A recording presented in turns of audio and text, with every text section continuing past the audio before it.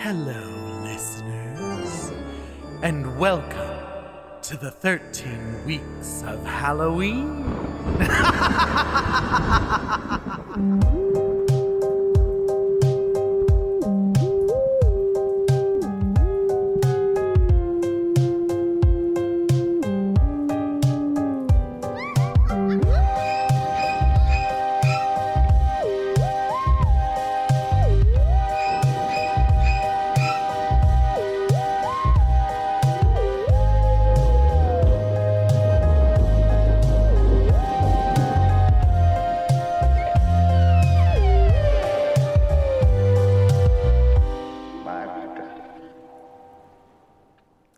Hello, Sam Baxter. Hello, Pissy Miles. How are you? I'm great. How are you? I'm wonderful. Why are you so great? It might be because it's Halloween this weekend. It is Halloween this weekend. It is our favorite time of year. We are so excited to have you guys back, and welcome to another episode of My Spooky Gay Family. This is in some ways a little bit sad because the 13 weeks of Halloween are coming to an end. I don't know why this year it went so fucking fast. Yeah, no, I feel like it was August 5th, like yesterday. I know, and it's gone by so... I feel like we've had so much fun doing the 13 weeks of Halloween with you guys that it just goes by so fast. But we are on the final week of the 13 weeks of Halloween, and we've got an amazing show planned for you guys. Don't worry. But before we get into it, how's your week going? Are you enjoying the build up to Halloween? I am. I'm getting a little nervous about the weather because it looks like it might rain. Really? Yeah. Oh no. So 2021 is worse than 2020. We finally get Halloween back and it's like, I'm gonna rain. Oh, it's on a weekend. You had plans. Let's wait for it to be a beautiful Halloween until it's a Monday. How about that? We'll make it a Monday. No, so it might rain, it might not. Well, hopefully it won't. Let's put it out into the universe. It's not going to rain on Halloween. We're going to have a beautiful, wonderful, spooky Halloween with crisp air and clear skies. That's what I'm putting into the universe. I second that completely. I'm also very excited for Halloween. I basically have arranged... I try very hard because, as you know, drag queens are very in demand around this time of year. I have tried very hard to leave this weekend mostly open for myself. I do have a gig on Friday, and I'm technically working today while you're all listening to this. But so far, I have been able to maintain my Saturday and Sunday so that I can enjoy Halloween by myself. Well, not by myself, but without anyone in a club. So I am really looking forward to this weekend. I'm looking forward to not dressing up for Halloween this year. I'm going to watch some scary movies. I'm going to cook some delicious food. I might give myself a candy treat or two just to I don't know, feel special. It's Halloween. You can't have Halloween without candy. Sam will come and kill me. He'll be like, I brought a lollipop. You better eat that fucking Reese's. So yeah, I have some relatively fun plans for this weekend. It's mostly watching horror movies because I have Saturday off. I'm going to do what I would normally on Halloween. I wake up, I watch movies all day, and I go to bed. And we visit Carrie and Luke, and right. You and I hang out, and we eat candy and have a good time. But I'm going to extend that into Saturday. I'm going to make Saturday a Halloween movie day. Halloween Eve. I might even make Saturday a haunted house day. Okay. David and I were talking about possibly going to oh God, I can't remember the name of it. Oh, I can't remember. There's a haunted house in Clifton, New Jersey, that I was thinking of bringing David to because it's one of my favorites. Actually, Adam Bashian, who is a friend of the pod, is the one who... It's Brighton Asylum in Clifton, New Jersey. It's one of the best haunted houses I've ever been to. Mm-hmm. Really, really spooky, really scary. And absolutely a good time. So I'm going to see if I can snag some tickets Saturday night. Okay. And we'll see. I haven't made up my mind yet. You're like, it's Thursday. You should get it together, girl. But yes, we do have some fun plans for Halloween. What are you and Sarah doing? We're going over to Carrie and Luke's and we're setting up our display and carving. What's the display this year? The theme was Gothic. We're doing a graveyard. So Sarah has been hard at work for the last 3 weeks making tombstones. And I have been doing nothing because it's my job to take care of the pumpkins. So, when are you going to go get the pumpkins? it is the Thursday before Halloween, so we're probably going tomorrow. That you'd better watch out. Those pumpkins will run away on you. I'm excited to see your pumpkins. I would love to do a jack-o'-lantern this year. I haven't done a jack-o'-lantern in years. I think I might carve one and put it in my window. I think that's my goal this Halloween. No, jack-o'-lanterns are like the best part of Halloween for me. So I love jack-o'-lanterns. I don't know if they're the best part, but they are certainly one of my favorite parts. I love jack-o'-lanterns. I might put up a few spooky decorations. Maybe I'll put some of the candles from our watch-alongs out and just make my apartment look really spooky. And speaking of, we might have a watch-along coming to you in the very near future. So if you're not already subscribed on patreon.com, you should do it. Patreon.com/myspooky-gay-family. Ding, whoop. There she goes. It's Halloween. But I'm going to cut our discussion short today. For good reason. For good reason. Because we have a very, very special episode for you today. I'm sure you all have been hearing about Elvira, Mistress of the Dark, because Cassandra Peterson really recently came out as queer. She has been in a 20-year relationship with a woman and has been making headlines after she announced this in her brand new book, Yours Cruelly, The Memoirs of the Mistress of the Dark. She is a queer horror icon. Yeah, I think that's fair. I don't know. I don't know how to give her the appropriate introduction. She's an everyone icon. She's just an icon. She is an icon. She is a horror icon. She's a comedy icon. She is a former member of the Groundlings. She is a comedian. She is a spokesperson. She is an actress. She is a musician. She is a former Las Vegas showgirl, and she is beloved by the queer community, obviously because she's sexy, she's funny, she's campy, she's spooky, all of our favorite things. So we thought today we would chat about, a lot of things related to Elvira, but we thought we'd start the conversation with a friend of hers. Mm-hmm. We're going to bring in the director of the 2001 cult classic movie Elvira's Haunted Hills. His name is Sam Irvin, and he is a friend of mine and David's, and he's absolutely the sweetest, most wonderful guy, super funny, super talented. Elvira's Haunted Hills, like I said, is a classic. Do you remember the first time you saw Elvira's Haunted Hills? It was very shortly after it came out. It was the same for me. Yeah. It is oddly child appropriate. Yeah. Even though it's like, there's a lot of sexual euphemism and murder, but it's like good family fun. But it's funny murder and funny murder and funny sexy. Yeah.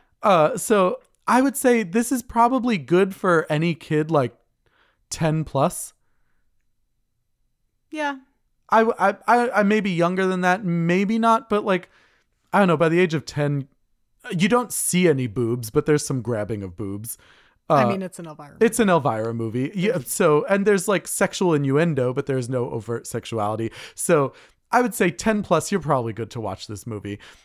I saw this. Won't get most of the jokes, but yeah, they might go over your head, but it's still a good experience. It's a good experience. I would say everyone should watch this movie because it is being re-released with a special edition on Blu-ray. Now it just came out, and this year is the 25th anniversary of the movie, or the 20th anniversary of this movie coming out. And so we thought it would be fun to chat with Sam Irvin about his experience directing the movie, working with Elvira, Mistress of the Dark, also known as Cassandra Peterson. And you have stars like Richard O'Brien and Scott Adkinson and a lot of really wonderful, wonderful actors in this movie. So I think we shouldn't stall anymore. No. Let's bring in Sam Irvin. Enjoy, kids. And this is our chat with the one and only director of Elvira's Haunted Hills, Sam Irvin.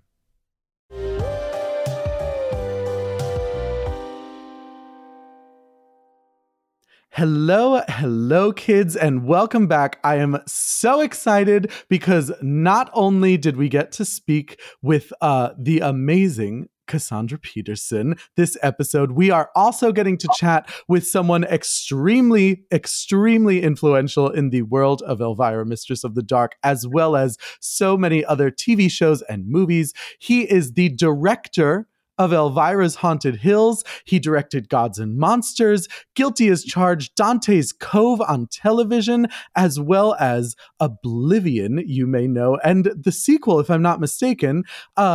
Kids, we are very, very happy to have with us the one and only, the amazing Sam Irvin. Hello, Sam Irvin. Hey, Pissy and Sam. I like your name, Sam. Thank you. Yeah, she actually changed it just for you. We were like the last interview we did, she was Cassandra. This episode, she's Sam. We like to change her around just to keep her on her toes. That was a great introduction, by the way. I want to make one tiny correction. Although I directed everything you talked about, the one that I didn't actually direct was Gods and Monsters. That was directed by Bill Condon, but I was one of the producers of that one. Oh, I'm so sorry. My mistake. No worries. Listen, I'm reading at like a second grade level, so I'm doing my best with what I can. How are you today, Sam? I'm great. I couldn't be more great this October because there's so many things happening in the world of Elvira. It's her 40th anniversary as Elvira. She just turned 70 in September. It's the 20th anniversary of our film, Elvira's Haunted Hills.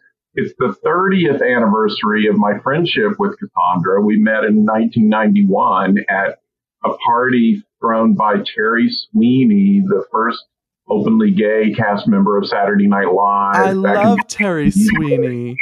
He always used to do Nancy Reagan in drag so incredibly. And I went to school at the University of South Carolina. I'm from the Carolinas with his husband, Lanier Laney. And so that's how I got to know Terry back in the 80s. And my husband and I used to always go to tapings of SNL and everything, and it was so much fun knowing them and still know them. And then and they were both writers on the show as well, and then later were writers on Mad TV. But anyway, he had this party, and I saw Cassandra Peterson across the way, and I was like, "Oh my God, Jerry, you have to introduce me to her. I am absolutely a fan of Elvira." And so he did. And he said, "This is Sam. He just directed his first feature. It's called Guilty as Charged." And she went, "Oh, I just saw that film. I loved it. And if I ever do another Elvira film, I want to consider you as a possible director." And I was like, "Whoa, okay." That's pretty cool. And then I cast her in a tiny part, a little cameo in my second film, Acting on Impulse. It was a Scream Queen comedy that not really a comedy. It was a Scream Queen thriller, but it had a lot of dark humor in it. And it starred Nancy Allen, Linda Ferrantino, C. Thomas Howell, Zelda Rubinstein, Paul Bartel, Mary Warnoff, Isaac Hayes, just had all these incredible people. And Cassandra played a bouncer at a country western bar. Not in Florida. She did kind of a Dolly Parton thing with a blonde wig that she had gotten from Daryl Hannah.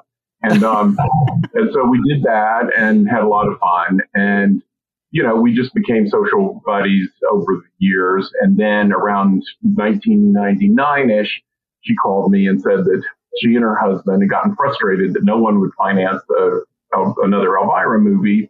And they decided that they were going to finance it themselves and mortgage their house and everything. My goodness. And she said, "I promised that I'd consider you as a director, so I want you to come up and meet with us." So I went there, and she handed me the script to Elvira's Haunted Hills, and she said, "This is a spoof of all the Vincent Price, Edgar Allan Poe, Roger Corman movies. Are you familiar with those?" And I'm like, "Cassandra." Here is the monologue of Vincent Price at the climax of Pit and the Pendulum. "Do you know where you are, Bartolome? You are about to enter hell, the netherworld, the infernal region, the abode of the damned, the place of torment, Gehenna, the rock of the pit, and the pendulum, the razor edge of destiny. Thus, the condition of man bound on an island from which he can never hope to escape, surrounded by the waiting pit of hell, which must destroy him finally." Now, she cocked her head and looked at me like I was totally insane, and then said, "You're hired." And I had actually learned that monologue when I was in junior high school for a drama thing where they wanted you to do a monologue. And of course they wanted Shakespeare or something. I'm like, "I'm allergic to iambic pentameter. Thank you very much." "How about Edgar Allan Poe?" And they were like, "Okay, that sounds academic. Sure." Of course, I went home and transcribed. It wasn't Edgar Allan Poe. It was the screenwriter, Richard Matheson, but I wasn't going to tell them. And I memorized that thing, and it has stuck with me my whole life. I got to actually do it for Vincent Price himself. When I was growing up in the Carolinas, I got to meet him several times because he would come through with going on his lecture tours. I saw him once, actually a couple times on a lecture tour, and I saw him once play Fagin in a touring company of Oliver. So anyway, I would go to, hang out as like a super fan of the Stage Door and meet him. And after 2 or 3 times, he knew me and remembered me by name, and we started corresponding with him. And then just had the most incredible coincidences of running into him. I went to see, when I was in London when I was 18 for my fanzine Bazaar, horror fanzine, interviewing Christopher Lee, Peter Cushing, everybody, all my horror idols. I wanted to interview Diana Rigg because I loved her in the Avengers, and I loved her in On Her Majesty's Secret Service, but I really loved her as Vincent Price's daughter in Theater of Blood. Yes. So I was playing in Eliza Doolittle in Pygmalion on the West End. And so I was like, okay, I'll see the play. I'd love to see her play that. But then go to the Stage Door after, like I always do with Vincent Price, and try to meet her, when she comes out. I sit down in the theater, and I hear this very familiar laugh, and I turn around, and it's freaking Vincent Price. And the moment I open my mouth, he goes, "Sam, what are you doing here?" It must be wonderful to be recognized. For him to be like, it would be one thing if you were like, "Oh my God, you're Vincent Price," but he turned around and was like, "Hey, what are you doing here?" Yeah, it's like, no, what are you doing here? Yeah, it was nuts. It was totally nuts. And here I am, just like 18. And so I told him, "Well, I'm here to try to meet Diana Rigg." And he said, "Oh, well, you're coming backstage afterwards. And by the way, have you met my fiancée sitting right next to me, Coral Brown, who is in Theater of Blood? He kills her. She's one of the critics he kills. And Coral and Diana Rigg had introduced them, and they fell in love on that movie. And, it was just all the connections were it was so serendipitously crazy. I still can't get over it to this day. But at any rate, long story short, I became good friends with him. We even tried to develop a film that I was going to direct with him. And we became business colleagues and friends and everything, which was fantastic. And Cassandra became friends with him independently. And they would, appear together on the Tonight Show and all sorts of stuff. So we both were gigantic Vincent Price fanatics. Oh, yeah. Her first experience, was with a horror film was House on Haunted Hill. That was life-changing for her. And one of the very earliest films that I saw as a kid was Pit and the Pendulum, which changed my life. So I can't imagine how that affected your direction of this movie. It was a dream come true. And I've directed about 45 projects. And this is my absolute all-time favorite because it's just such an incredible labor of love. And we dedicated the film to Vincent Price, and we just spoofed the hell out of all those movies. it's our love letter to the Vincent Price Corman movies in the same way that Young Frankenstein is Mel Brooks' love letter to the Universal Frankenstein movies. Right, so, exactly. It's our, it's a labor of love for sure. And it clearly is. When you watch the movie, it is it is clearly a love letter, especially to Edgar Allan Poe. I think you see so many of the influences throughout the movie. I watched the movie last night just to, refresh my drink, because I was like, I probably haven't seen this movie in a couple years. And it was just as funny. It was just as silly. It was just as campy as I remembered it being. I had a blast watching it. And I mean, there's so many, even contemporary references. I mean, obviously you have the Edgar Allan Poe, you have scenes with the Raven and the Pit and the Pendulum and all kinds of things peppered throughout the movie. But then at the very end, there's like the ode to Titanic. And I was like, oh. And then we have the little bit of The Shining when the landlord comes to the door at the beginning and uses an axe to hack through. And exactly. Go on. Yeah. And honestly, I actually saw a lot of the influence of directors like Mel Brooks in the movie as well. It's funny you brought him up, because I was like, the relationship between Elvira and Zuzu reminds me of Dracula Dead and Loving It, the way Mina had her maid with her all the time. And I was like, oh, I see the influence of other directors on Sam and on Elvira and John for how they wrote it. You see all of the influence, and that is the kind of project that I love, because Sam and I are the same way. We're both creative people as well, and we've both written and produced and done things like that, and everything I've ever done that I've been proud of was a love letter to something else. For sure. And just while you're mentioning the Mel Brooks things, when they arrive at the castle, we created just this little visual gag of these two gigantic round breast-shaped knockers on the door, which is a spoof of Young Frankenstein when, what huge knockers. It's true. And that influence was not lost on me at all. I loved every moment of it.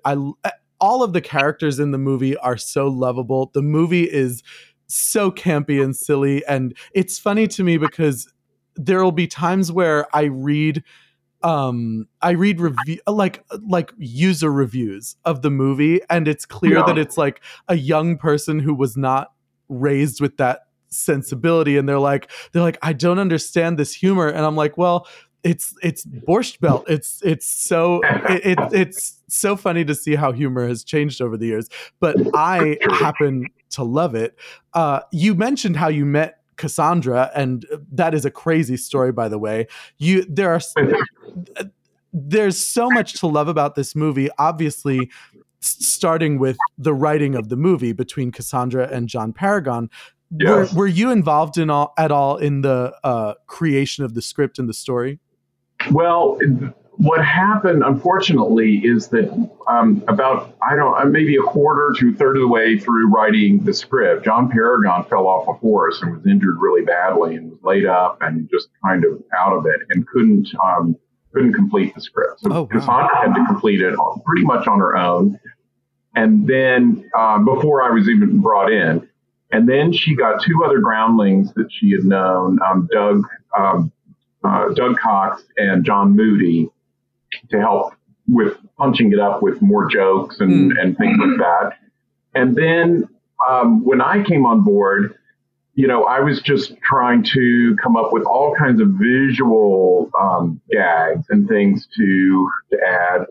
And we would, there's always compromises because of budget and geography of locations. Just, there's all sorts of things that where we would make adjustments. And so I was helping with that at night. After shooting, we'd sit down and look at the next day thing and sort of figure out. So, I have little stuff that's in there. A couple of examples. Cassandra brought Jerry Jackson in to choreograph the musical number, for instance. And he had worked with her when she was a Vegas showgirl from way, way, way back. And And so they were choreographing the number, and they were trying to come up with a funny button for the end of it. And she was going to be wearing these red panties and turn around and flip up her dress at the very end, and that was going to be the ending. And when I saw the red panties, it just popped into my brain that, when you see the live taping, if you're an audience member at a live taping of a TV show, they have these signs that are red with white letters that say applause, and they'll pop on, the light will pop on when you're supposed to applaud. And I just thought, well, what is 1851? What if we had applause written on her red ass? Yeah. And so I went over to Cassandra and Jerry and presented the idea, and they laughed so hard. And Jerry was like, "Oh my God, take your panties off right this second." She took them off, and he literally ran with them, like holding a flag to the wardrobe department, where apparently I wasn't there, but apparently they were scrambling to cut out the letters, and he was helping them sew them on and everything. And we're shooting other shots where you don't see your panties in the musical number. And finally he comes running back in. I got them. And she put them on, and we got the last shot. And it's a really funny little gag that people seem to remember. And so that was really fun. And of course, the other thing that comes to mind that we sort of improvised was we wanted Fabio for Adrian the stable stud, and he turned it down. And we were already kind of, stretching the budget to bring over as many actors as we were bringing. And so Cassandra and I said, surely we'll find a really hunky guy in Romania. Well, when we started auditioning them, the ones who could speak English weren't hot enough. And also, I really wanted someone with actual long hair, because we didn't have money to get a really good wig, and wigs on guys always look really wiggy to me. And I just wanted the real deal. I wanted a real hunk who had long hair that would fit the 1851 sort of vibe. And then Gabriele Andronacchi walked into the room, and Cassandra and I just looked at each other and were like, we were like chanting, and then he opened his mouth and he couldn't speak a word of English, and I was like, no, this is the guy. This is the guy. And so then I just turned to Cassandra and said, let's just let him do his part in Romania, and then we'll dub it badly like those Steve Reeves, Italian Hercules movies. And she was cracking up, and we were just like, oh my God, that would be really great. And then she knew Rob Paulsen, who is like one of the greatest voiceover artists of all time, and just does a million cartoon voices and everything. And so in post-production, when we got back to America, he came in and just killed it. It was so damn funny. And he also did the voice of the old guy who chops his way through the door and says, "Here's Johan." Oh, really? Yes, he did that voice. And he also, Jerry Jackson, the choreographer I'm talking about, who ran away with Annie, because we needed people who could speak English, he plays the gentleman on the very last scene in the carriage who says that that castle was destroyed 200 years ago. And he was not, Jerry, we all love him. He's a brilliant choreographer, not the greatest actor. And he was the first to admit it. And so we got Rob Paulsen to do a voice to completely replace his voice. And I said, can you do like Terry Thomas, the great British character actor? And so that's what Rob was sort of impersonating Terry Thomas to his voice. So he did 3 voices in the movie.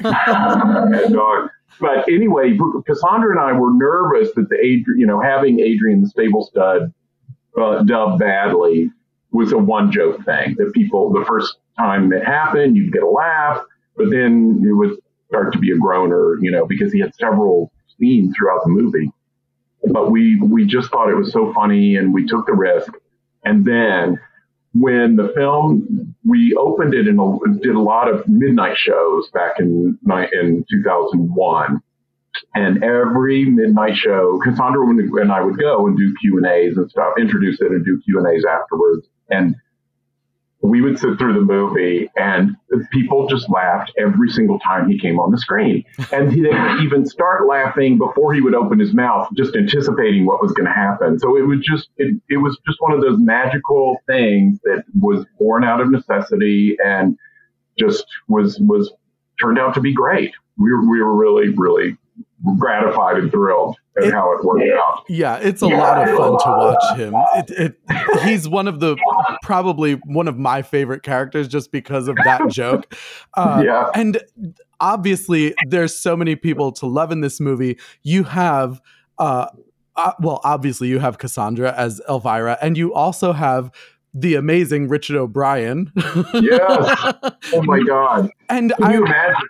That was actually how I found Elvira, because as a kid, the only queer outlet I knew of was Rocky Horror. And so I loved Rocky Horror and found Rocky Horror. And I was like, oh, I love this. And then I heard Richard O'Brien was in Elvira's Haunted Hills. And I was like, oh, well, I'll watch that. And I was like, who is this? It must have been phenomenal to direct them both. It really was. I mean, it's such and for those who don't know, Richard O'Brien not only plays Riff Raff in Rocky Horror Picture Show, he is Mr. Rocky Horror. He wrote the play, he wrote the music, he wrote the lyrics, he wrote the screenplay when they did the movie. I mean, he's the creator, mastermind behind all of that, and really is everything in those lyrics. You know, sweet transvestite from Transylvania. I mean, that's who he is. He is one of the most out there, crazy people I've ever known, and I absolutely love him to death. And I'm still in touch with him to this day after 20 years. He now lives in New Zealand, and he's just he's a wild man. I love him. He also was a huge fan of Vincent Price movies, and so knew exactly what we were doing. I mean, it was absolutely, again, just the perfect thing. Because we had originally tried to get Christopher Lee, whose age, I don't even think Christopher Lee saw it. His agent just said, oh, no, he doesn't do those kinds of films anymore. And we're like, oh, God, damn it. But, as much as I adore Christopher Lee, I'm not sure he would have really gotten the humor, the irreverent humor of it as much as Richard O'Brien obviously did. We also tried to get Mick Jagger. We tried to get Richard Chamberlain, who's a really good friend of Cassandra. They did the Quatermain movie together back in the 80s. And but it ended up being the perfect person to do it. I mean, it was just a blessing in disguise that those other people weren't available or turned it down, because Richard was just absolutely perfect. He is phenomenal in the movie. He really is. I will say this. It took him a minute. Elvira, especially 20 years ago, she was still an American phenomenon, not all that well known in Europe and around the world as much. Now I think she is. But Richard, I don't think he was as familiar with her and her style of humor. And in the scene when Dr. Bradley is going up the stairs showing her all of the portraits of the family, and her heel gets caught in the crack in the stairs, and she almost falls, and she says something like, gosh, have you ever heard of spackle? Richard O'Brien was on the set, and he was like, darling, spackle was not created and invented until much later, not in 1851. And she was like, but the Elvira character sort of, she's timeless. She's timeless, and she goes for these sort of anachronistic jokes. I mean, earlier in the scene was the line about where Dr. Bradley goes, well, the village people think this house is haunted. And she goes, who listens to the village people anymore? Yeah. And but Richard finally started to understand, what that was all about. And then everything was cool. I'm surprised he struggled with it. It took him a minute.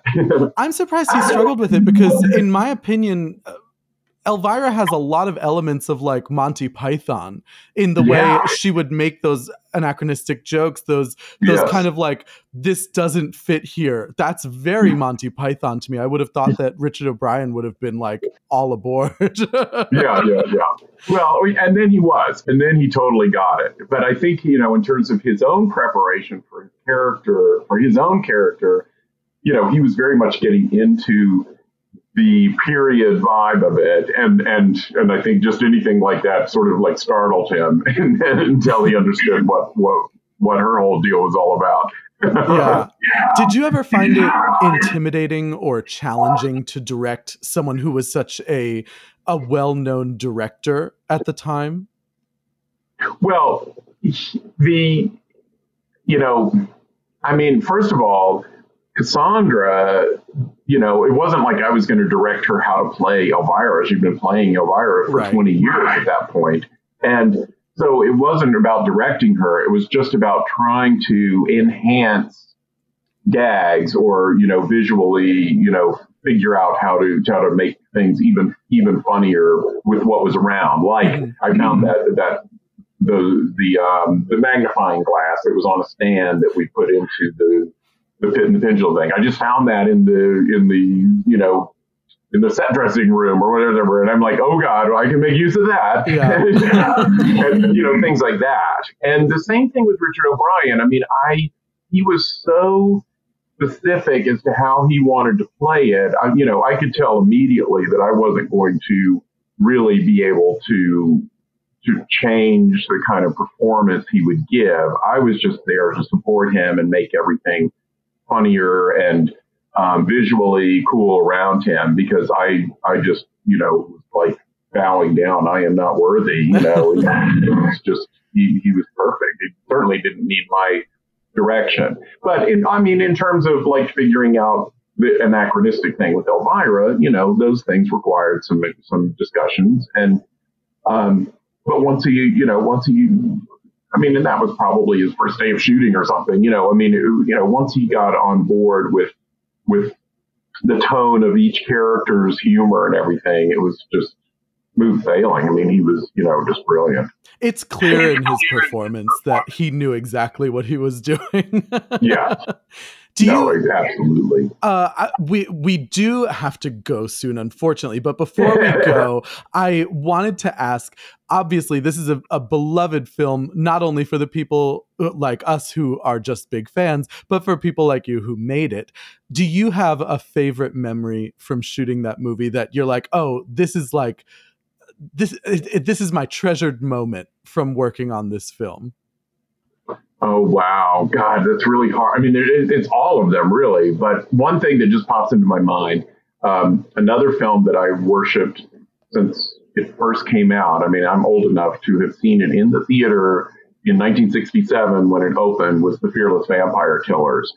And my dad owned movie theaters, and I was able to get the gigantic 3-sheet poster of that. There are two styles. This is the full color, beautiful one with Sharon Tate in the bubble bath with Bertie Main coming down on her. And then there's the Frank Frazetta cartoon of the chase scene underneath it. And I had that over my bed, and I worshiped, Sharon Tate.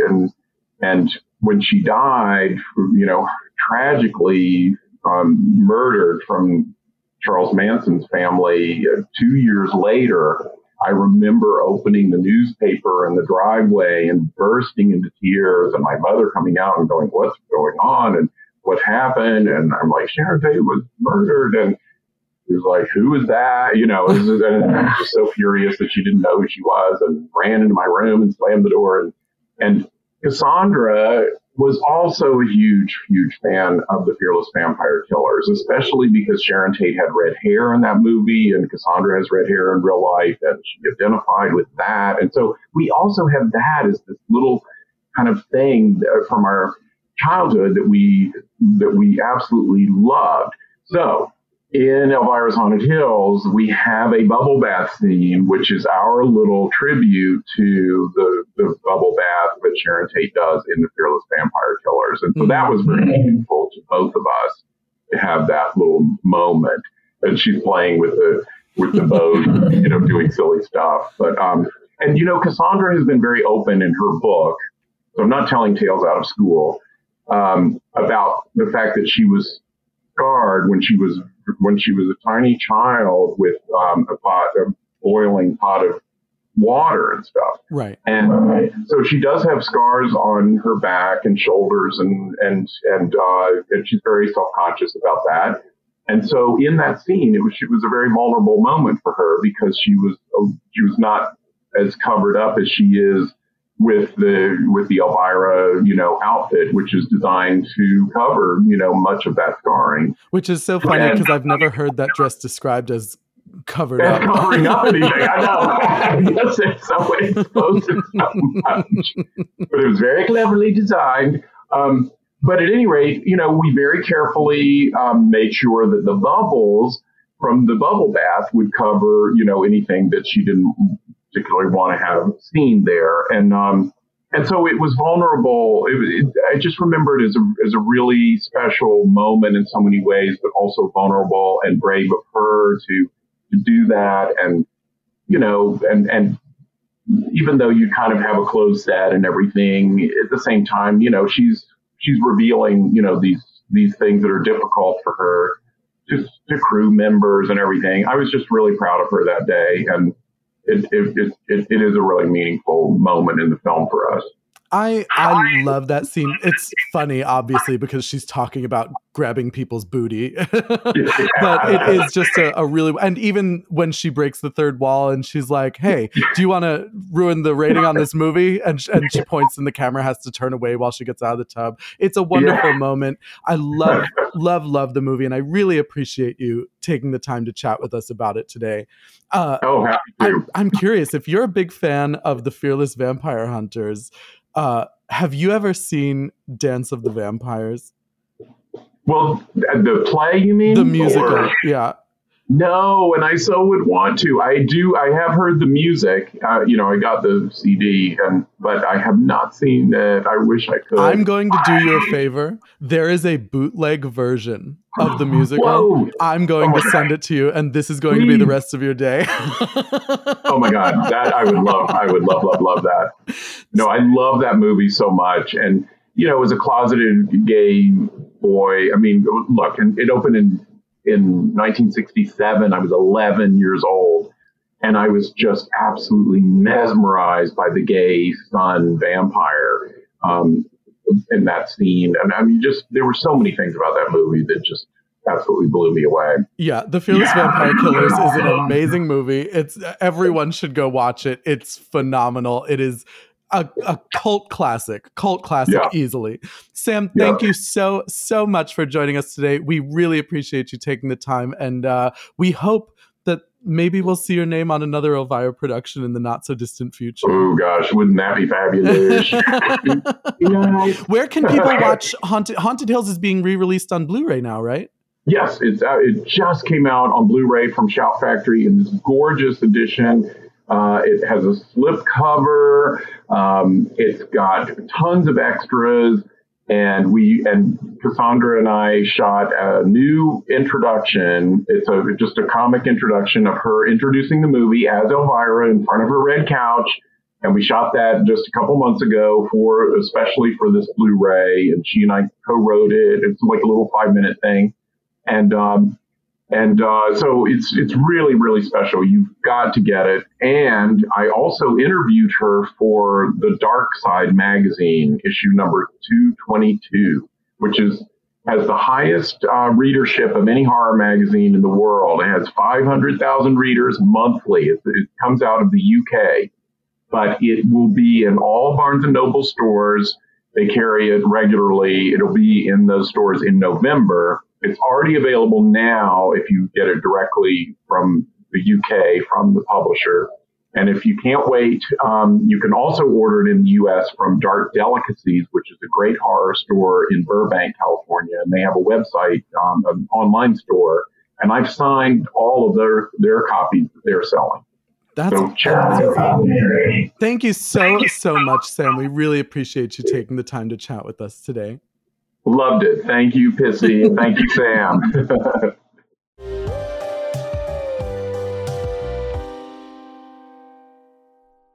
Did I lie? Isn't he the sweetest guy? No. He was great. He is the sweetest guy. So super nice, and the easiest interview in the world. Happy to chat. It's always a joy to get to talk with people like that, because when you love a movie as much as we love Elvira's Haunted Hills, to be able to chat with someone who was directly involved in making it, it's just so much fun. And to learn all the backstories. I mean, I had written down the question, how did you become involved in making this movie? And literally without any prompting, Sam was just like, I met Elvira at a party for Terry's party. And she was like, you have to come direct my movie. I loved your movie. So it's like, these stories are insane. I can't imagine meeting Elvira at a party. Yeah, I imagine that must be an experience. It must be an insane experience. I loved his stories about his childhood. I loved the story about his mom not knowing who Sharon Tate was. And getting so much insight on the movie. It was like, when I happened to have read the IMDb, so I knew that the actor, the Romanian actor who played, what's his name? The sexy stable boy. I can't remember his name off the top of my head. Just said it like 10 times. I know. And God help me, I can't remember it. But I knew that he didn't speak English, and so he had been dubbed. But it is probably one of the funnier parts of the movie. Bit. It's a great bit, and it never gets old. The pit and the pendulum part is probably my favorite part of the movie. So I love that she breaks out by stretching the rope out with her boobs so the pendulum will cut it. It's super camp, super funny. If you haven't watched it, you can rent it on Amazon Prime. It's $3 and it is worth every penny. And it's Halloween. Treat yourself. Halloween. Go watch an Elvira movie. If you haven't seen it, watch Elvira's Haunted Hills. And especially if you haven't seen it, you should watch Elvira, Mistress of the Dark. Yeah. It is a phenomenal movie. It is a cult sensation. And you know what else is a cult sensation? Or I should say, who else is a cult sensation? Who? Pissy? Elvira herself. Isn't she? She is a cult sensation. So I thought maybe it would be fun if we had a chat with Elvira herself. Wouldn't that be crazy? I think we should sit down and chat with the Mistress of the Dark herself. I think we should too. All right. Well, then in that case, you guys should enjoy our fucking interview with Cassandra Peterson, also known as Elvira, Mistress of the Dark. I can't even contain my excitement saying those words. Have at it. Enjoy. Here we go.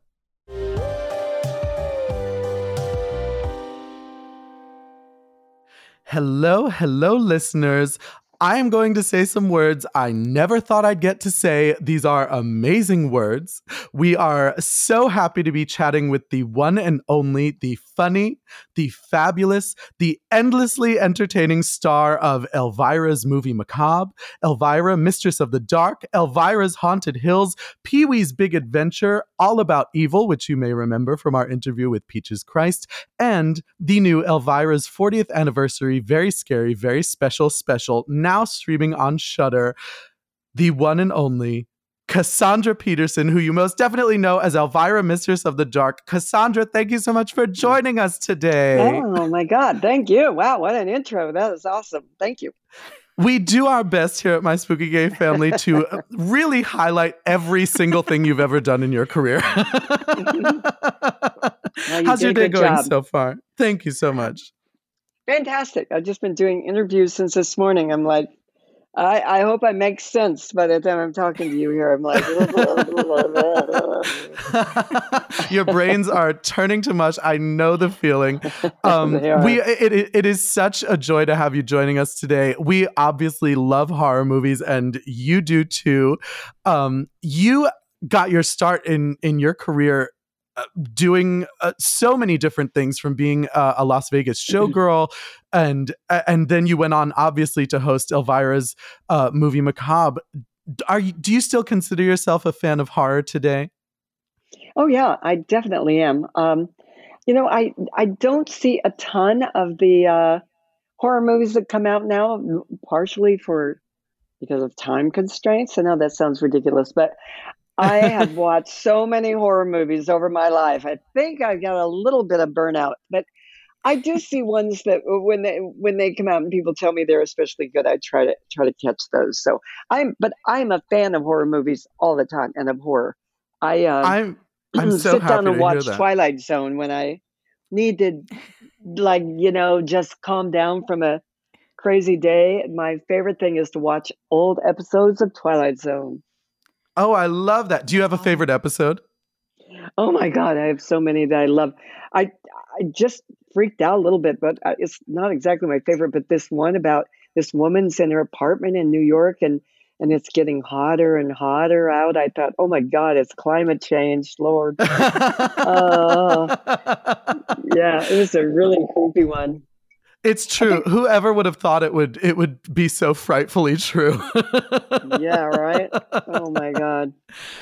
But yeah, I just love that. And was it Outer Limits or was it Twilight Zone? You guys tell me. You're the spooky family. The one where the little girl had the doll that said, "My name is Talking Tina, and I'm going to kill you." That was Twilight Zone, I believe. Yeah, that was definitely Twilight Zone. All right, because I used to watch Outer Limits too. Oh, I love that one. That episode always reminded me a little bit of Trilogy of Terror, that amazing movie from the 70s. It is one of my favorites with that crazy doll. Yeah. Oh my God. No, I love Trilogy of Terror. That was such a great movie. And you have good taste in movies. We do what we can. We have a very eclectic taste here at My Spooky Gay Family. We love slashers. We love spooks. We love ghosts and goblins, all kinds of stuff. We're actually most excited because the new Halloween Kills is coming out in just a few days, and we already have our tickets. We're going to go. Oh my gosh, you guys are really ready for it. Okay, well, you picked a really good name for your show. We hopefully nailed it. Hopefully. I think so. So, speaking of crazy dolls, we just finished reading your amazing book. It is called Yours Cruelly, Elvira, Memoirs of the Mistress of the Dark. It just came out this year in 2021. And I have to say, it's a really great read, a really fun read for all of our listeners who are thinking about buying. Absolutely go do it. And if you do it the way I did it. I listened to the audiobook. It makes it so much better to hear it in your voice, in my opinion. Did you enjoy getting to record the book? Oh my God. I don't know if enjoy is the right word. It was hard. It was damn hard. I have new respect for anybody who records a book, man, and audio. It was just, you would say one sentence and they'd go, "Oh, you popped a P. Can you go back and do that again?" And you do it again. They go, "Oh, you had a sibilant S. Could you do it again?" And then you say the sentence again, and they go, "Oh, it just went on and like for every single sentence. It was grueling. So grueling. The book is if you listen to the audiobook, it's about 10 hours long, but it took 600 hours to record, apparently. Yeah, exactly. It really did. Oh my God. You're like, we started recording in 1978 and we just finished last year. Yeah, I didn't know. I was there for a week, like about 8 hours a day. And it was long hours. Well, I will tell you, the hard work paid off, Cassandra, because it is an amazing, amazing book. It is not.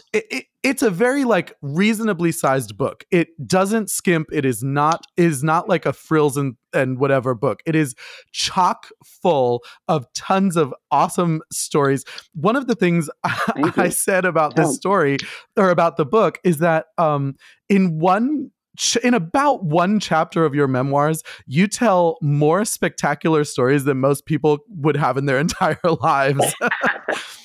When you were writing, I sort of feel like the cat with 9 lives.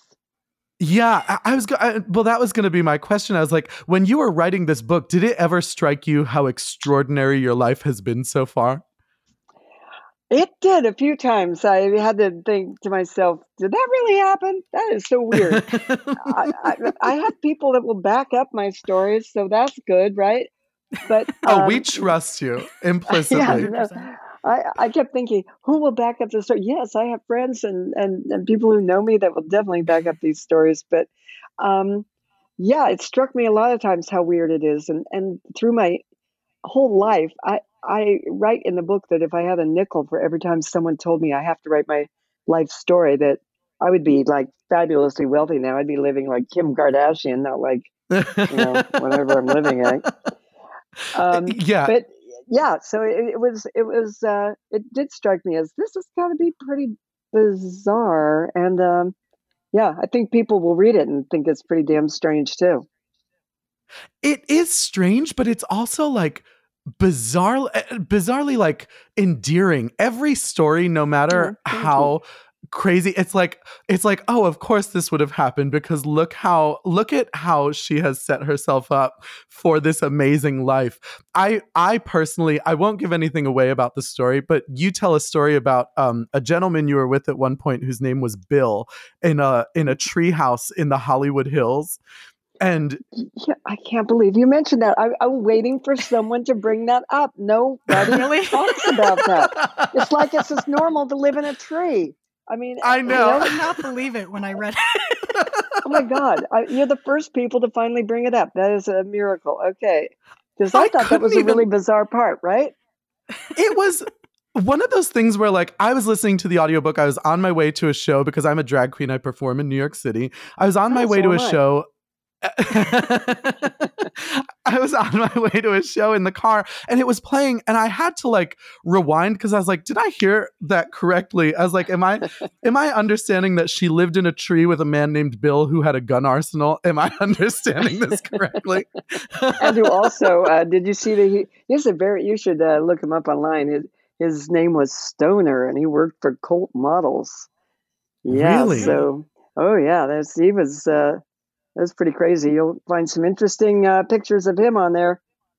Oh, consider that the thing I will be doing immediately after we are done here. I will be looking up Stoner for Colt Models. Stoner. Yeah, what a phenomenal story.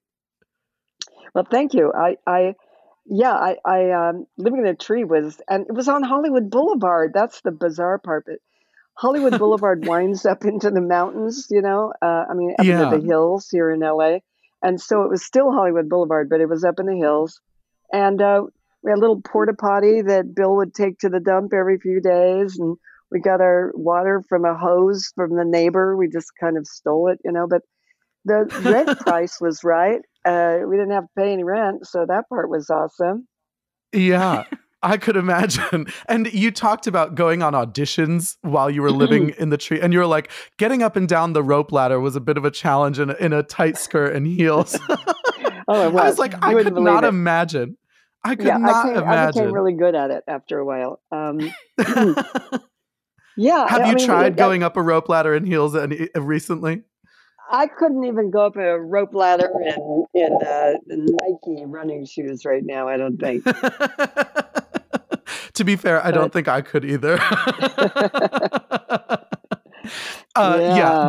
This book, that is like it's like one sprinkle on a cake that is just covered in sprinkles. This book is filled with amazing stories like that, and we loved it so much. But one of the things we also loved is how vulnerable and sincere your story is. I really have to commend you. I think it was very brave to have written some of the things that you wrote in the book. I can't imagine being that vulnerable in front of people. Was that a challenge for you? I'm thinking to myself, brave or stupid? I'm not sure. I would go with brave. Yeah. Thank you. I don't know. I just planned, when I decided I was going to talk about my personal life, which I never really have, I decided I was going to pull out all the stops. Why not? I'm just turned 70 years old. I'm like, when am I going to talk about this stuff? Or am I going to keep everything a secret for the rest of my life? And I didn't really want to do that because, I just spoke to, I saw an interview of Danny Trejo, who is a friend of mine. And he was talking about you're only as sick as your secrets. And it really makes sense to me because kind of living a lie, it's not good for your health. It's not good for your soul. I really think so many people are so involved in keeping secrets, especially when it comes to their family or their relationships. And it really isn't healthy for you or for anyone else involved. So I'm here to tell you to let all your secrets out. Go crazy. I mean, that's what I decided to do. And I go, what are the repercussions going to be? Okay, some people might not like me. Tough titties, that's their problem. I mean, I'm beyond caring if they like me or not. I have my gig. I do Elvira. I make a nice living at it. I'm happy to let people know about what I'm doing now because it really won't impact me, I don't think, in a negative way. It's none of your business what other people think of you. I think that's probably some of the best advice people could learn. One of the things I loved so much about your story is obviously this is my spooky gay family. And you came out as queer in your book, which was, I think, you blew everyone's minds. The things we had been secretly hoping for our entire lives, you were like, guess what? It's true. Oh my God. I went back and forth thinking, I have so many gay fans and I was really worried that they would just see me as a big hypocrite, oh yeah, you hang around all the gay people, but then in the meanwhile, you're keeping your relationship a secret. I was worried about that, but I am so thrilled and happy that the gay community has totally embraced me and my partner in that situation. And I think they understand it because I think probably many gay people have been in a similar situation at some point in their life where they were afraid to come out for whatever reason, Absolutely. And I actually think that's part of what makes your story so amazing is we talk so much about queer youth, as we should, because there are a lot of challenges that face queer youth. But a lot of times I feel like adults in the queer community, people who choose to come out in adulthood, often get kind of lost in the conversation. And I thought it was really wonderful to have this conversation about how it doesn't matter whether you're 16 or 60 or 30. When you come out, it's your choice. It's your choice to come out when you're comfortable and when you're ready. Exactly. Do you have when the timing is right. Exactly. Do you have any advice for any of our adult listeners who may be grappling with the idea of coming out? Yeah. I would say it. Okay. I'll tell you a weird story. I had to tell my mom at one point, and here I am, like 50 years old, telling my mom, who's like in her 70s, and I had to tell her because she was coming to live in my town. She was getting ill. She had health issues, so I flew her from Florida to California, and I was living at that time in a very tiny town right outside of LA, and when she got to the town, she was going to see that I live in a house with my partner, T. And she knew T, but she knew her as my assistant. So I had to build up the courage to tell her, Mother, I am living in a relationship with a woman, and I couldn't do it. I was at her place for like a week. I could not bring myself to do it. So I was losing sleep. I mean, every night I was tossing and turning. I was like, oh my God, what is she going to do? What is she going to say? Maybe this will be the end of the relationship, blah, blah, blah. And on the way to the airport, that's when I finally did, when I was going back to LA. On the way to the airport, I said, Mother, you know my friend T? And she said, yeah. And I said, well, she and I are more than just friends. We're in a relationship. And she said, well, I know that. What do you think I am, an idiot? And that was the end of that. She was totally fine with it. Didn't blink an eye. That's great. So beautiful. What I was saying is that maybe a lot of people might be thinking that the reaction that they're going to get is a lot worse than the one they actually get. I mean, of course, there could also be the opposite. Could happen. Exactly. Yeah. I would keep in mind that that very likely, the people who love you, if they really love you, they're still going to love you. And if their love is based on something else and not really you, they're not going to love you, and you didn't need their damn love anyway. Exactly. And I think, first of all, that's a great story. And in my experience, it actually happens a lot more than I think people expect. Mm-hmm. And I think so too. And I also think it's important to remember that if you don't have that story, if you aren't one of the people who are fortunate enough to have that story, you do have a huge, vibrant community who is here to love you anyway. So, and I think that's the best takeaway from your experiences. Even you said, having been a part of the queer community for so long, even if it was just as an ally, you were nervous to come out, but the second you came out, everyone was ready to with open arms to love you and to have you here. And I think it's the same for anyone. I do too. And you know, a little side note about that is that I did lose 11,000 followers on one of my social media platforms. Really? Yeah, but guess what? On the same one, I gained 60,000 new followers. So, nanner. Right? Exactly. Fuck those guys. Fuck those guys. We don't need them. Yeah, I know. And it was so funny. Most of the guys were like, they were like, oh, great, Elvira. You know, I mean, I guess they had plans to be with me. You know, at some point we were going to hook up. So they were it's like that wasn't going to happen anyway. Yeah, exactly. They were kind of living in a fantasy land there anyway. So they were upset that I, cheated on them, and it was really sad. Yeah. Well, you know what? I'm going to let them just deal with that on their own. That's their business. We are here to enjoy. Exactly. We are here to have a conversation that is much bigger than them. And if you don't mind, I'd like to talk about something that is probably the most important thing we are going to ask you about on this episode. You, if I'm not mistaken, lived in a haunted house. Is that correct? I did. That's what I call it, and I'm not kidding. I didn't make that up for the book. It was, as far as I know, really haunted. I never had that situation any other place I've ever lived before or since. It was only that house, and it was non-stop. How crazy. Do you have any stories you can tell? Yeah, of course, they're in the book, but there are stories about when I moved into this house. It was called Briarcliff Manor, and that sounds haunted. From the very, perfect, right? And from the first day I moved in, I mean, while we were moving in, I ran upstairs. There were 3 floors, and I ran to the second floor.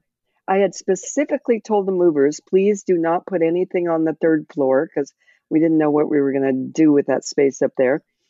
And I'm on the 2nd floor taking things out of boxes, and I hear this footsteps, very heavy footsteps going across the 3rd floor, just clomp, clomp, clomp, clomp. And not only did I hear them, but I could look up at the ceiling and see like a little vibration with them. And it was clearly footsteps. And I just put my box down. I run up the little stairway, yelling, hey, you guys, I don't want anybody up here, please. I asked you not to bring anything. When I got to the top floor, there was nobody there. And it was easy to see because the room was just one big room surrounded by windows. There was no furniture, no place to hide. And that was the moment it started. The second we moved in. And it did not let up. It just things kept moving around. Doors kept opening. Doors kept slamming. I started seeing different people. I named them. I described them more in the book. Those are kind of long stories. And other things happened, like a big black shadow that was always floating around the bottom of the pool, which had been built in 1921. And it just went on. And it got to a point where I told my husband, I have to get the hell out of here. I can't live here anymore. This is making me insane. And we finally hired a shaman, a Native American shaman, and a priest to come and do an exorcist and a cleansing and everything has settled down. And I have found, before that happened, we did a bunch of research and found out that there had been 3 untimely deaths there, 2 murders and a suicide in that house. And so I think it was, I don't know, the spirits of those people maybe hanging around trying to get out of there, but didn't know how. It could be that. Or it could just be that they were fans and they were like, oh my God, you'll never guess who moved in. Well, they're lucky now because I sold my house to Brad Pitt, so they're on top of the world. Oh, beautiful. Yeah, he has to deal with that now. You're like, it's all you, Brad. Good luck. Yeah, my goodness, disembodied footsteps are probably the scariest thing in the world to me. It's like what I have nightmares about. God, yeah, well. Yeah, I tell you, I'm not a person that scares easily, but after a while, it just started to get like I thought I was going nuts. I really did. Well, I'm hopeful that you haven't been having that experience recently. I have not. No more since then. No. And you know what? I hate to do this so much, you guys, but I have to move on to my next interview. I'm sorry to cut this off because I'm having so much fun. What could be better? Not a problem at all. Gay. The best parts of life. Thank you so much, Cassandra, for joining us. We really appreciate you taking the time. Thank you, guys. That was really fun. It's really weird. I just got to ask you, where'd you get the name Pissy? So it was actually an argument between my husband and I. He kept like shooting down every name I had and at every name I'd come up with. And a friend of mine was producing a show with Missy Pyle. And so we got in a fight about Christmas music. And so I had Missy Pyle on the brain and I just reversed the letters. And he said something to me and I was like, you know what? You're turning me into Pissy Miles in a minute. And it just stuck. That's where it came from. Oh my God. So don't get pissy with me. Exactly. Yeah. Oh my God. Okay. Thank you so much, Cassandra. Awesome. Thank you. Anytime you'd like to come back, we're happy to have you. Fantastic. I'm going to keep your name for sure. I'm going to keep your info. Please do. Enjoy the rest of your day and congratulations on your amazing book. Thank you. Thanks, you guys. Take care. Bye. Bye-bye.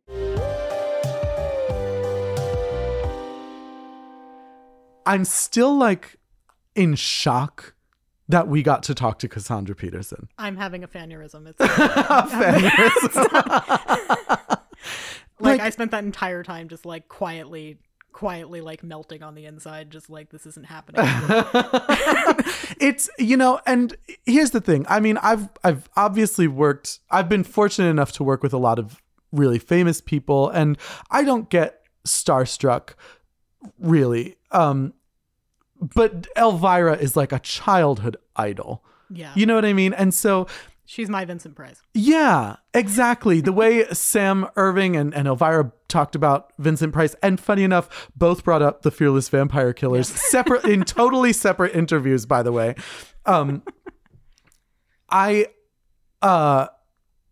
It really was such a special moment to be like, oh my God, we're talking to Elvira. And I wasn't nervous.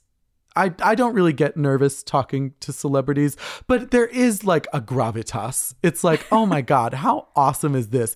And the only thing that makes it better when you get to do something like that is when they are as smart and funny and kind and receptive as Cassandra Peterson. Yeah, she's just perfectly lovely. Perfectly lovely. Like the most amazing person, a really wonderful interview. And she's so smart and interesting and funny. It's like, there's never a dull moment when you're talking to someone like Cassandra Peterson. It is, again, she has that Sam Irvin quality where it's like, I don't really need to say anything. You're happy just to tell me everything.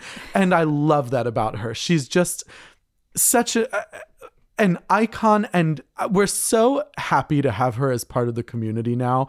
Yeah. It really, when I had originally heard that she had been nervous to come out because she thought that people wouldn't appreciate her having stayed in the closet. I read that in an article a while back, and I remember being so sad by that. It's like, don't ever, like, you don't owe anyone anything. You don't owe anyone your coming out story. It is yours to do with it what you are comfortable with. It's your life. We do not own it. We don't own you. We don't own your life. We don't own your story. So if you know someone who is an adult or who is later in life who has not come out, but you suspect they might be on the queer spectrum, give them their time, and just the important thing is to let them know that they have a safe space to come into. And I'm so glad that was the experience she had. I am too. And I can't imagine our community being unkind in or unreceptive. Like that. Well, like I like always to think that, but I've heard a lot of stories, even, with Queen Latifah. I don't know if she has ever come out or if it's all speculation, but I've heard people say like, oh, it's kind of stupid that she hasn't come out. We could really use the representation. It's like, but it's her life. It's not, to you, it's political, but to her, it's her life. Yeah. You know what I mean? And so these are people's lives, and we don't have the right to make demands of them in their lives. Their life is their life, and what's comfortable for them is comfortable for them. And I don't think we should ever have a say in that. That said, when people do choose to come out later in life, I think it's important to celebrate them. And I'm so glad that we could do that for Elvira. I'm so glad that we could give her such a warm welcome to the party. It's like, the idea of her losing 11,000 followers because of that, yeah, seriously, really pissed me off. But it gives you hope, because then she got 60, and that is a beautiful thing. And maybe her coming out was something that introduced younger queer fans to Elvira. Maybe this will be the thing that leads them to Elvira, Mistress of the Dark, or Elvira's Haunted Hills, or the movie Macabre, which, by the way, is on Peacock. Is it? The original Elvira's Macabre, not all of them, obviously, right, but selected episodes are on the Peacock app. Okay. They're under the Peacocktober section. I did watch a few episodes the other day with David. It was a lot of fun, because it's like early Elvira. Yeah. She even looks different. It's like, it's weird, but I don't have enough nice things to say about Elvira and about Cassandra Peterson. It was such a joy getting to chat with her, and getting to hear the ghost stories was phenomenal. I had heard them, obviously, because I read the book. She talks a bit about them, and there are other stories in the book that you all can listen to if you read the book. Or, I really can't stress this enough, it's a lot of fun to listen to the audiobook. It is available on Audible. I really recommend that you go out and get a copy, and A, support queer artists, and B, really enjoy this book, because the stories she tells are just insane. Like, it's crazy. It's bizarre to me that one person can have that interesting a life. She really is like, she's the Dos Equis woman. Like, seriously. Like, I remember when I was reading through it, and I'm sitting there going like, that can't possibly have happened to you. And flipping and going, that can't possibly have happened to you. I know. And by the end of the book, you're like, oh my God, like, I can't believe one person came out of the other side of all of that and are this awesome. Yeah. And then on top of it, is still going, is still working, is still being Elvira, is still entertaining people. It's like, my heart is full blossom. So my recommendation to all of you, and I cannot stress this enough, is that you should go out today and get a copy or the audiobook version of Yours Cruelly, Elvira, Memoirs of the Mistress of the Dark. It just came out. It is a phenomenal book, and I recommend it to everyone. I will do it again. We are not being paid to promote this book. We just really loved it and obviously love everything that Elvira is and are just so thrilled that we were able to interview her for our very special Halloween episode this year. So I think we've come to the close of the Halloween episode, Sam, unfortunately. The end of the 13 weeks of Halloween. This is the end of the 13 weeks of Halloween, at least for 2021. So we hope that you guys really enjoyed this episode. I hope that we were able to live up to your expectations. We set some high expectations. Yeah, we hyped this one a bit. For this week and this episode and even what was coming earlier in the week. So I hope that you guys enjoyed this conversation with Elvira, Mistress of the Dark, and with Sam Irvin, the director of Elvira's Haunted Hills. We really had a wonderful time, and we will be back next week with another mini microsode on Patreon and a brand new episode wherever you are listening. So please enjoy your Halloween. Let us know what you're doing. Send us all of the photos. We really do love it. And we will share photos of people's costumes and pets' costumes because that is a very important part of the plan. And if you're having a party, if you've made decorations, if you created a haunt, we want to see the photos. So please send them to us on social media or at spookygayfam@gmail.com. And that's it. We hope you guys have a wonderful, wonderful Halloween, and we will see you on the other side. And there might be some jingle bells there. So until the jingle bells, stay spoopy and remember. I was asked to play with the entire band. I had them all right in my hand. The pianist confessed to me there was a horse in his family tree. My Spooky Gay Family features music by Nate Walker, artwork by David Alon, and this episode contains clips from Elvira's Haunted Hills, available on Blu-ray October 5th, 2021. Please subscribe on Apple Podcasts, leave us a nice message, and follow us on Facebook, Instagram, Twitter, Patreon, and YouTube. My Spooky Gay Family is a product of Barbara Duel Productions.